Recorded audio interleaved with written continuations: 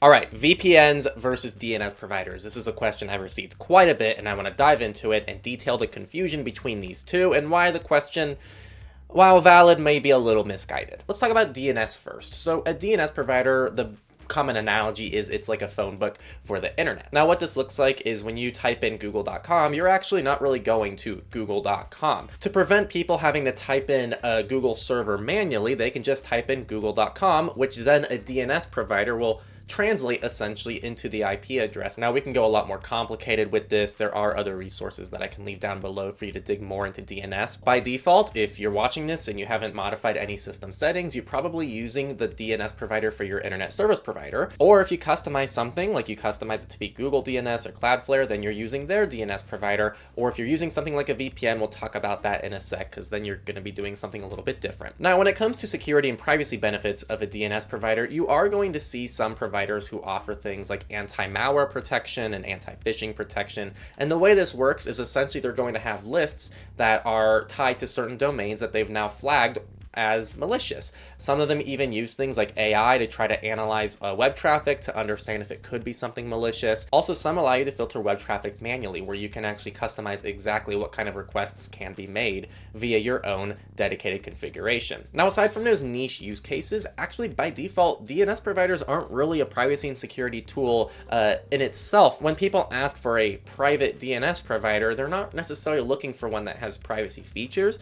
They're just looking for one that just does its job and nothing else. So what that means is a DNS provider that's simply providing you the websites you need to access and processing your queries without harvesting your data, and also just not selling your data or doing anything nefarious. They're just giving you the service that you need in order to use the internet the way you want to use it. The privacy and security features I listed, which you can opt into with certain services that provide those features, are kind of just the cherry on top, and it's kind of a given that those privacy and security focused DNS providers are also doing that, in the sense of they are respecting your queries and they're respecting your web traffic and are not doing anything bad with that. Now let's dive into VPNs. VPNs traditionally in a corporate environment are simply just to connect to a different device so that you can access files remotely.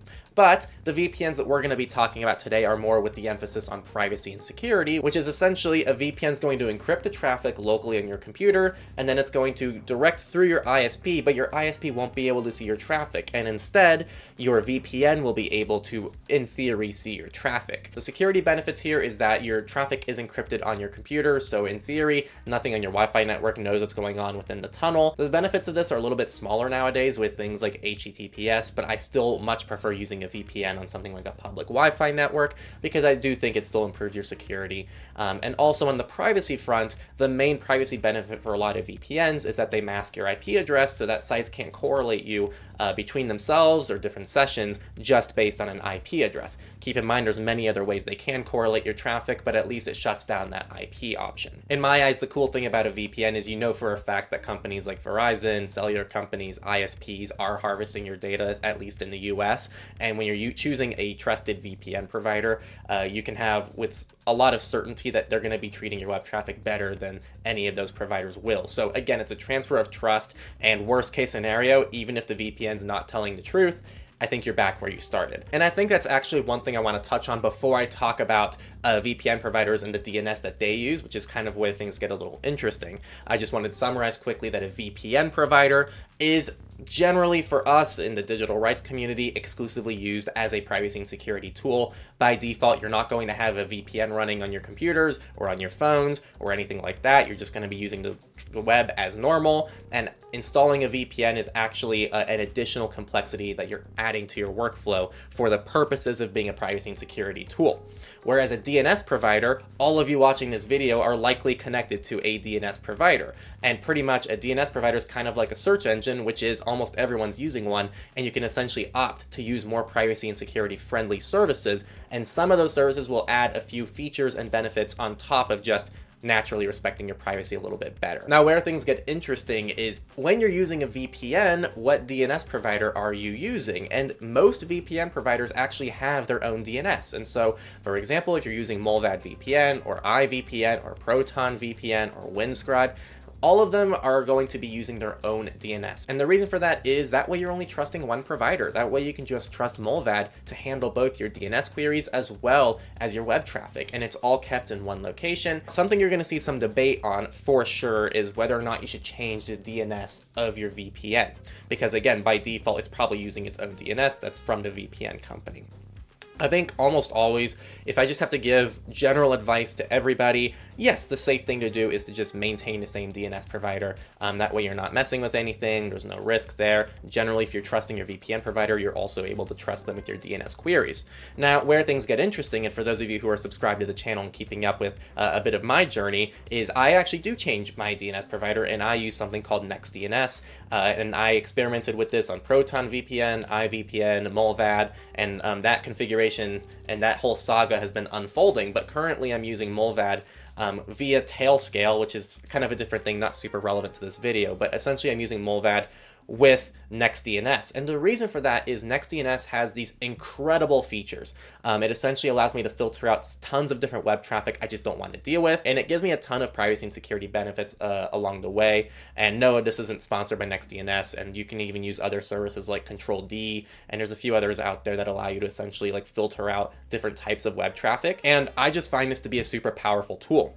Molvad actually has a couple of these features already built into its DNS that you can utilize, but I found NextDNS to be a lot more powerful and a lot more foolproof and a lot more customized to what I like. So for me, I actually felt that the trade-off was worth it to be able to utilize NextDNS within Molvad, because I'm getting, in my eyes, a lot more privacy and security benefits than the cons, which you might be wondering, what is the con there?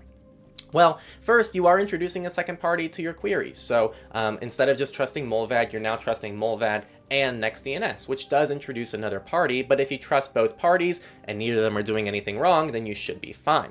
I think the more recent thing I'm hearing from people is that if you change your DNS provider within a VPN, it's going to make you more fingerprintable. And essentially what this means is, let's say website A can see that there's 100 users connecting from the same Molvad server. Essentially, other people connected to the VPN server will have the same DNS provider except you, which makes you stand out a little bit. And my response to that is VPNs aren't really a fingerprinting tool in the first place, and there's other ways to fingerprint users, and it really comes at a trade-off. If you're trying to go for anti-fingerprinting, you should probably be using Tor browser in the first place.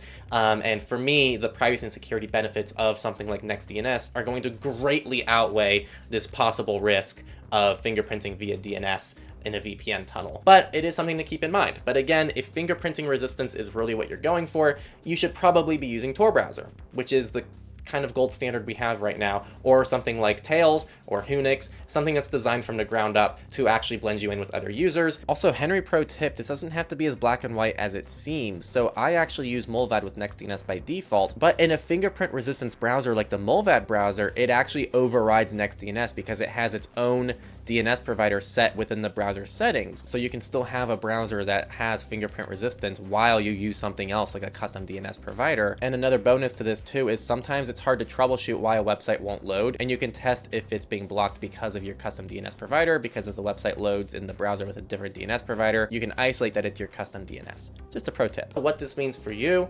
is find what works best for you. For some of you, it might not make sense to use a VPN, and that's okay. For some of you, it might make a lot of sense to use a VPN, and that's okay. For some of you, it might make sense to use a custom DNS provider with your VPN. For some of you, it might not. Now, some actionable things for everybody listening. I do suggest, in general, almost everybody should probably change their default DNS provider, if it's not a VPN's, to a better, more privacy-respecting one. In other words, don't use your ISP's DNS provider and move to something more privacy-respecting. We have recommendations on our website that I'll leave down below. And those recommendations link to more recommendations from other people who have their own opinions as well. The next call to action is you should probably decide if you want to use a VPN or not.